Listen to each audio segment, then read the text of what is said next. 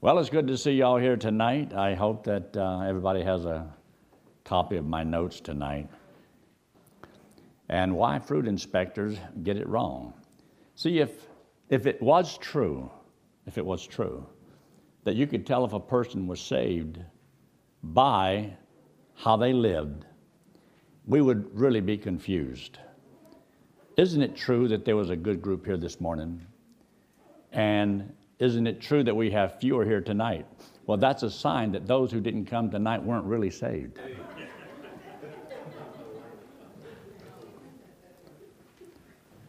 Wouldn't that be a shame? And, some of y'all probably, prayed, and some of y'all didn't pray for the service tonight. You might not even pray for it Sunday morning. You probably weren't saved. You'd be surprised how you could begin to question everything. But in the eyes of some, they may say, if there's anybody saved, I know it's Bob Gilbert. But somebody else might say, if there's anybody that's lost, it's Bob Gilbert. And then we wonder why Cindy would say that. Well, it might be because she knows him for real. But isn't it true that if you're saved by grace only because of what Christ did for us, then that's the only thing we need to have as our evidence. God says so. God's word says, he that believeth on me hath everlasting life. So how do I know I have eternal life? Can you see it? Can you see it? You can't see it. Well, how do you know you got it? Well, because of the way I live. I won't show you got eternal life. Now, if I was asked you, are you married? And you said yes, and I said, you have a wife? Well, I don't know. Now you may question that. Why a man would want a mother-in-law without a wife, I don't know. So I met a couple of guys years ago. I was standing at the Grace Conference up there in Chicago.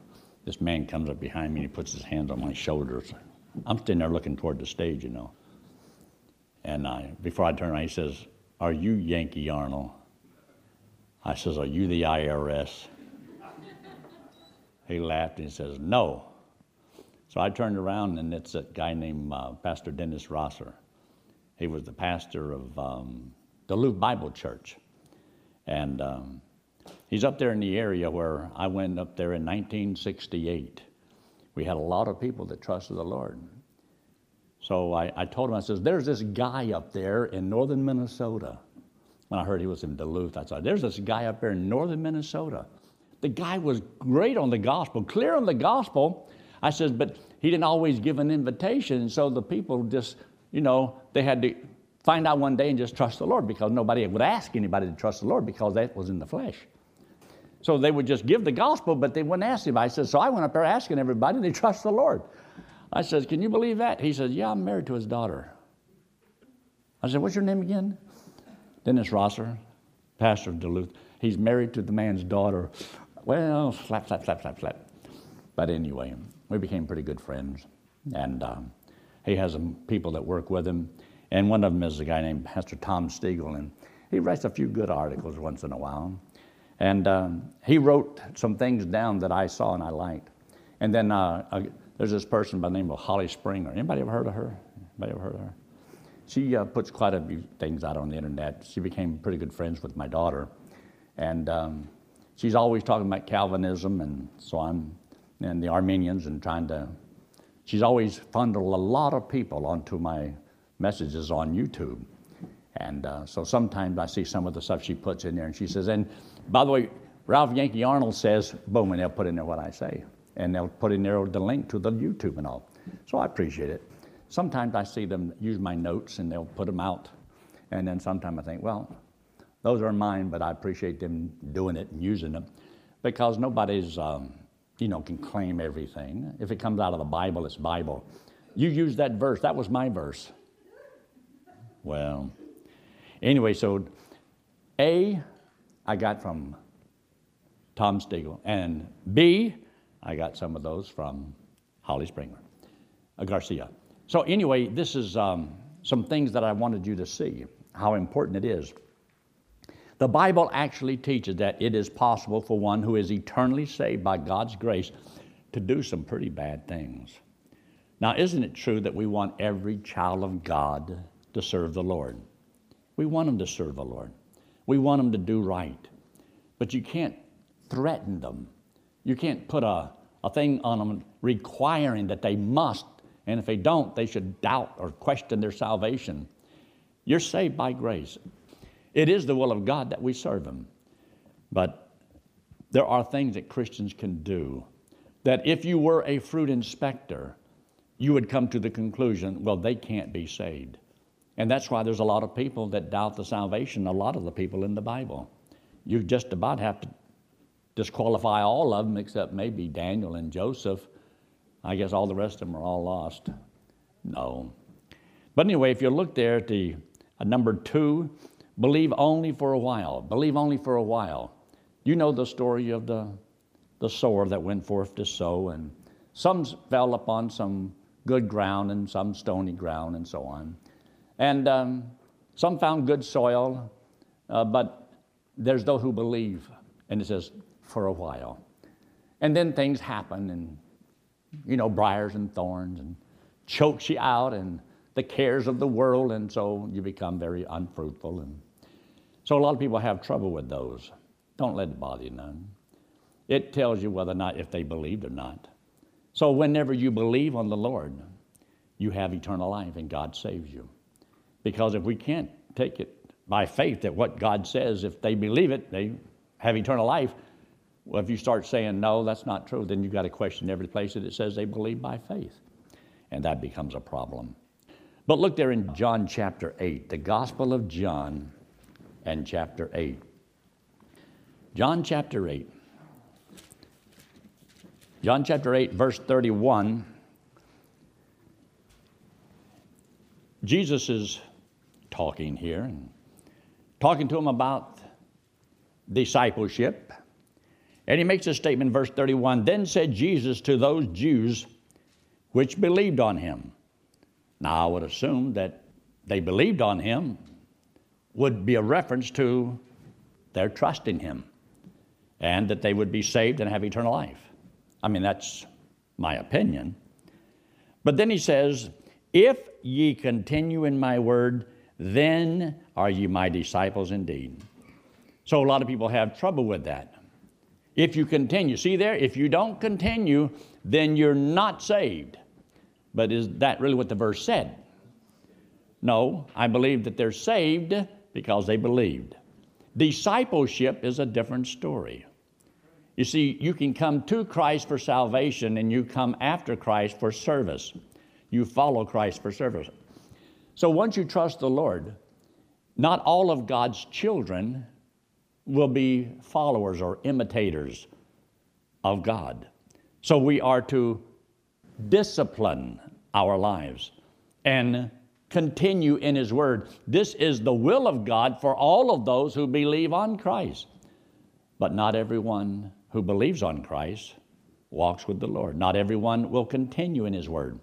So those who don't continue, there are consequences. And those that do, there are some mighty nice blessings that God will bestow upon you.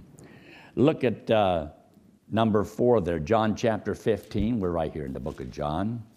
John chapter 15. And notice what he says here in verse 1. Because you can be saved and not abide in the Lord. Now, to abide in the Lord is to stay where you've been placed. You're in the Lord, live like you're in the Lord. If you're a Christian, live like a Christian, but you can be saved and not live like a Christian. Not abide in the Lord and not bear fruit. So he says in verse 1, I am the true vine and my Father's the husbandman. Every branch in me that beareth not fruit, he taketh away. And every branch that beareth fruit, he purges it, that it may bring forth more fruit. So every branch in me, that means you are a believer, you're in Christ. So it's showing that you can be in Christ and bear fruit, and you can be in Christ and not bear fruit. I mean, that's what I would get from that verse. But he says he purges it that it can bring forth more fruit. So God will work in your life, and Purge, it means cut off all the dead limbs and things like that, things out of your life that hinder all the juice and the energy flowing from the vine into the branches so that you can have more fruit. And a lot of times Christians are wasting their time and energy in the flesh.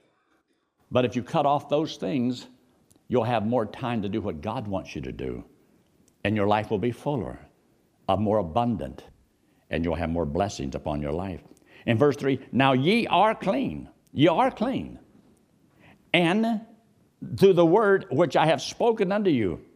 Now he says in verse 4, abide in me, and I in you, as the branch cannot bear fruit of itself except it abide in the vine. No more can ye except ye abide in me. So this is not in verse 4 talking about how to be saved. It's talking about a Christian bringing forth fruit and learning to abide in the Lord, doing what God wants you to do with your life. Abiding in Him is nothing more than resting in the Lord, serving the Lord. Learning how to rest while you serve so that you don't get burnt out. So you'll have the energy that you need to continually keep following the Lord.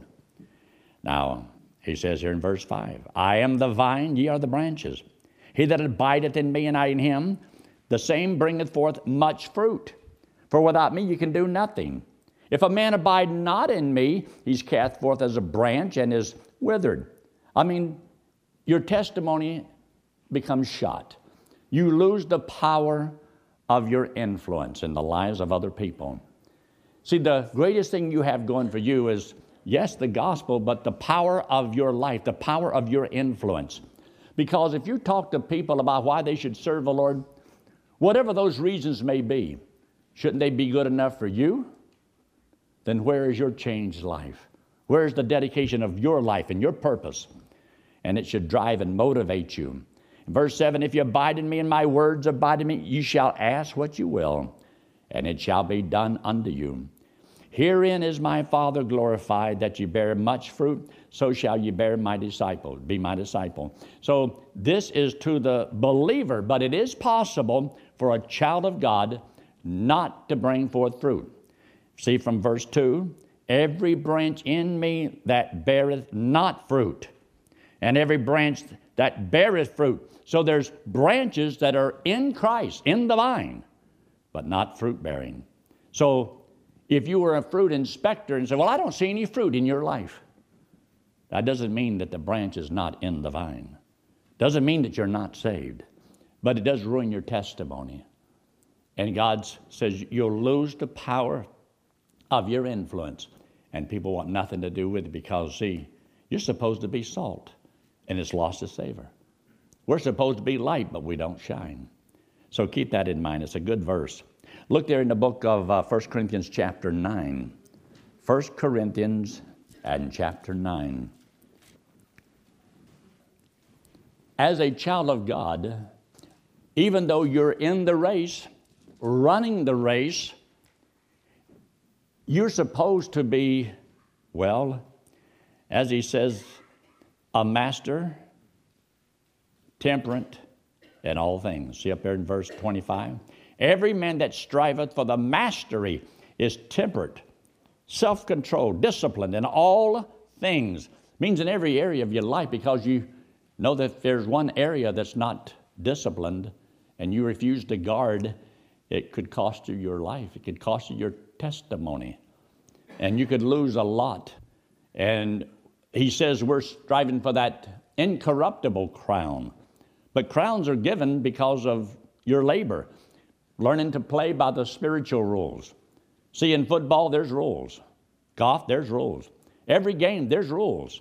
There's rules in life. And in the spiritual life, there's rules. There's things that you are to do, and there's things not to do. And so he makes this statement here in verse 27, but I keep under my body. In other words, I discipline my body. I keep my body under my control and bring it into subjection. Why? Lest by any means, when I have preached to others, I myself should be cast away or disqualified, and I don't win the prize. So can you be in the race? You can even be serving the Lord and not do the things that God wants you to do. And you don't discipline yourself the way God wants, because you may be satisfied just serving the Lord a little bit. But what God wants, He wants your whole heart. He wants you to love Him more than anything else in the world. He doesn't want to share His love, honor, and glory with anybody. So therefore, as a child of God, can we be set aside? I know Christians, I know people that I went to Bible college with who were going to turn the world upside down or do whatever they could. And it didn't take long for the world to get a hold of them. Now they have good jobs, but not involved in the Lord's work at all. Just set aside, put on a shelf. Wouldn't it be a shame for God to put you on a shelf and not use you? Now, if a fruit inspector came by and saw you sitting on the shelf, he might say, well, he looked pretty preserved. But that's not the kind that we're talking about. And say, you didn't persevere in the faith. Well, if you really believe that you have to persevere in the faith, so you're going to have a problem with all those Christians who don't persevere. And they have to also have a problem with themselves. So at what point do they know, I have really persevered? And in the next day, well, not so good today. Okay, now which way were you, saved or not saved? That is such a terrible way to live. You know, when I took God at His word 55 years ago, it's never changed. That verse is still there. It still says the same thing. It still means the same thing. And so I know I'm still saved because God's word hasn't changed. It has nothing to do with changes with me. It has to do with, did God change His word? God change His mind? Did God say, I'm going to take away your salvation? Find the verse. It's not there. So that's why we have great consolation in trusting the Lord. Number 6, resist God's chastening and correcting to the point of physical death. Do you believe that the Bible actually says God can take you home? Look there in 1 Corinthians in chapter, let me see here, 1 Corinthians in chapter 10, chapter 11. I'll get it right here in a minute. It's not like I never have covered these verses before. I have looked at communion service before. But in 1 Corinthians in chapter 11, you'll notice what he says here in verse 28. But let a man examine everybody else. Become fruit inspectors in everybody else's life. No, just look to yourself. And he's talking here not about whether or not are you really saved. He's talking about, are you going to partake of the Lord's Supper in an unworthily manner? It means that you're not living right and you're refusing to correct the problem. So you make a mockery out of the Lord's Supper. So he makes a statement here in verse 30. For this cause many are weak, sickly, and sleep. That word sleep means dead. So if some fruit inspector came by and they saw you sick, that's a sign you're not right with God. And there's people that teach that. Because you're not feeling good, you must have sin in your life. Buddy, I've had a whole bunch in the last month. And I don't know of any particular sin that I need to worry about. I think it's this old body I've got. It just doesn't want to go sometimes. It gets to feeling pretty bad sometimes. So God says, because of the way some of God's children live, some are sick because of it. Some are weak because of it. Some are dead because of it. But you know, if a person that was a fruit inspector always judged this, well, you don't have the fruit. Well, I don't have to have the fruit. The lack of fruit brought God's chastening, and God will do that. Look at verse 31. For if we would judge ourselves, we should not be judged. In other words, if you'll take care of the problem, and God won't have to. If you'll deal with those areas in your life that are not right, then God won't have to step in. Wouldn't you like to solve some of your discipline problems without having the Lord do it? Because you don't know how God's going to do it. But if you'll take care of the issue, then God won't have to. And so he says in verse 32, but when we're judged, it's either you do it or God's going to do it? Now, which one do you think you would do better? He says, we are chastened of the Lord, not that we should not be condemned with the world. So therefore, he says, discipline yourself. That's why he says, examine yourself. So if you see something in your life that's not right, you can correct it. Because if you don't correct it, God says, I will. And I'm going to have to deal with you. And I may have to take you home before your time. So you see, you don't have to persevere in the faith and live for the Lord. Of course, if you don't, there's consequences. And the fruit inspector has a problem with those consequences because they believe that you must persevere until the end. And then, well, if you're really saved, you're not going to want to do this or do that. So it's very, very important. Now, there are several verses in a row that's right there in the book of Timothy. So look in 1 Timothy. I better stop that. I'm going to say that when I shouldn't say that. So look there in the book of 1 Timothy chapter 1, and look in verse 5 and verse 6. Now the end of the commandment is charity out of a pure heart, and of a good conscience, and a faith unfeigned, from which some, having swerved, have turned aside unto vain jangling. Some have turned aside. Some people change. And so if you was a fruit inspector, you just liable to say, well, see there, if you were really saved, you wouldn't do that.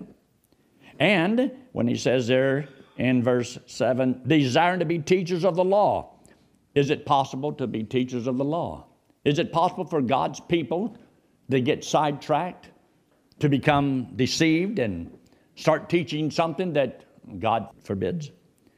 I believe that it's very, very possible. Look there in verse 18 of chapter 1. This charge I commit unto thee, son Timothy, according to the prophecies which went before on thee, that thou by them mightest war a good warfare. In other words, you know, Paul's going to say, I have fought a good fight. So now this senior saint is trying to pass on some good information to this young man on how to fight a good fight, a warfare. And he says the same thing in chapter 2 of 2 Timothy when he talks about being a good soldier that's not entangled with the affairs of this life, that he may please the one who called him to be a soldier. But there's a war on, a spiritual war. And so the Word of God can help us fight the war.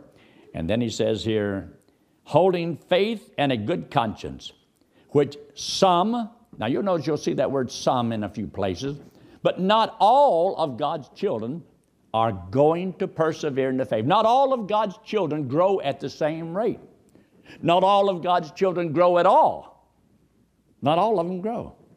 You can be a babe in Christ and stay a babe for the rest of your life. But some people are learning how to walk, and they fall and they crawl and they walk, and then some learn how to run, and they run the race. And so he says here in verse 19, holding faith and a good conscience, which some having put away concerning faith have made what? Shipwreck. Can a Christian have shipwreck in his life?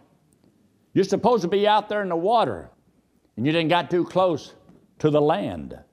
There's the spirit in the water, and the flesh in the land, and some Christians are afraid to trust the Lord, so they put one foot on the land and one foot on the water, and they're in a heap of trouble, boy. You're talking about split. They don't know what to trust. And so you have the rocks. You have the storms of life.